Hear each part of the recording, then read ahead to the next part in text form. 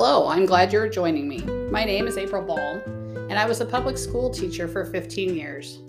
Now I am still in a classroom outside of public school, but have dedicated some of my time to supporting other teachers still in the trenches.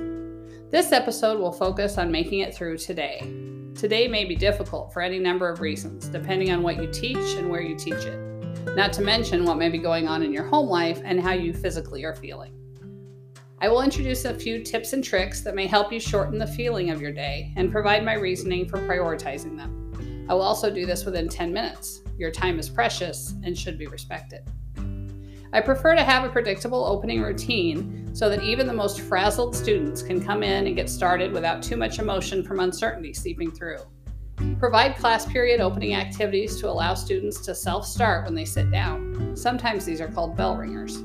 Starting every day the same way in your classroom will ease all participants into the class session due to the anticipated predictability.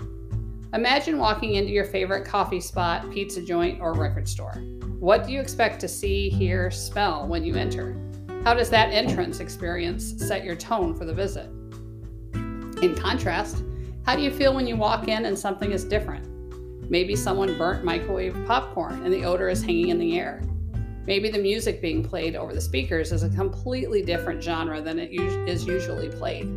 How does that change affect your experience entering the space? If you are not sensitive to sensory information like I am, consider yourself fortunate. Also, understand and recognize that many of your students are more sensory than average and will be impacted by sudden changes or disruptions to their expected routine. Making things more routine will benefit them and in turn will benefit you.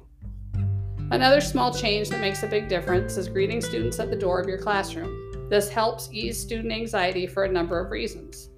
The students see that their teacher is at school today, so they know what to expect. Subs are harder for students to adjust to than most adults realize. Students walk into class already knowing they are welcomed by the adult, so that's a stress reducer also.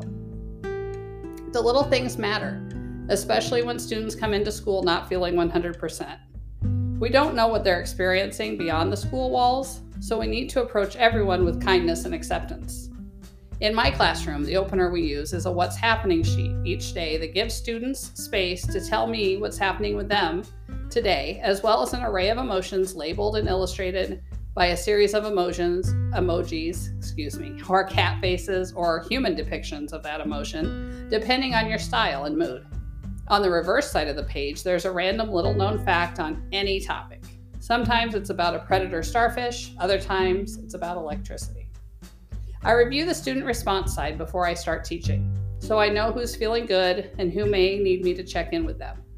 I prefer this as a paper and pencil activity because there's a lot of computer-based work students do, and this being different can help ground them a bit. Printing the openers on a different color of paper helps with sorting on the teacher's end, and colored paper is more plentiful in school buildings, at least in my experience.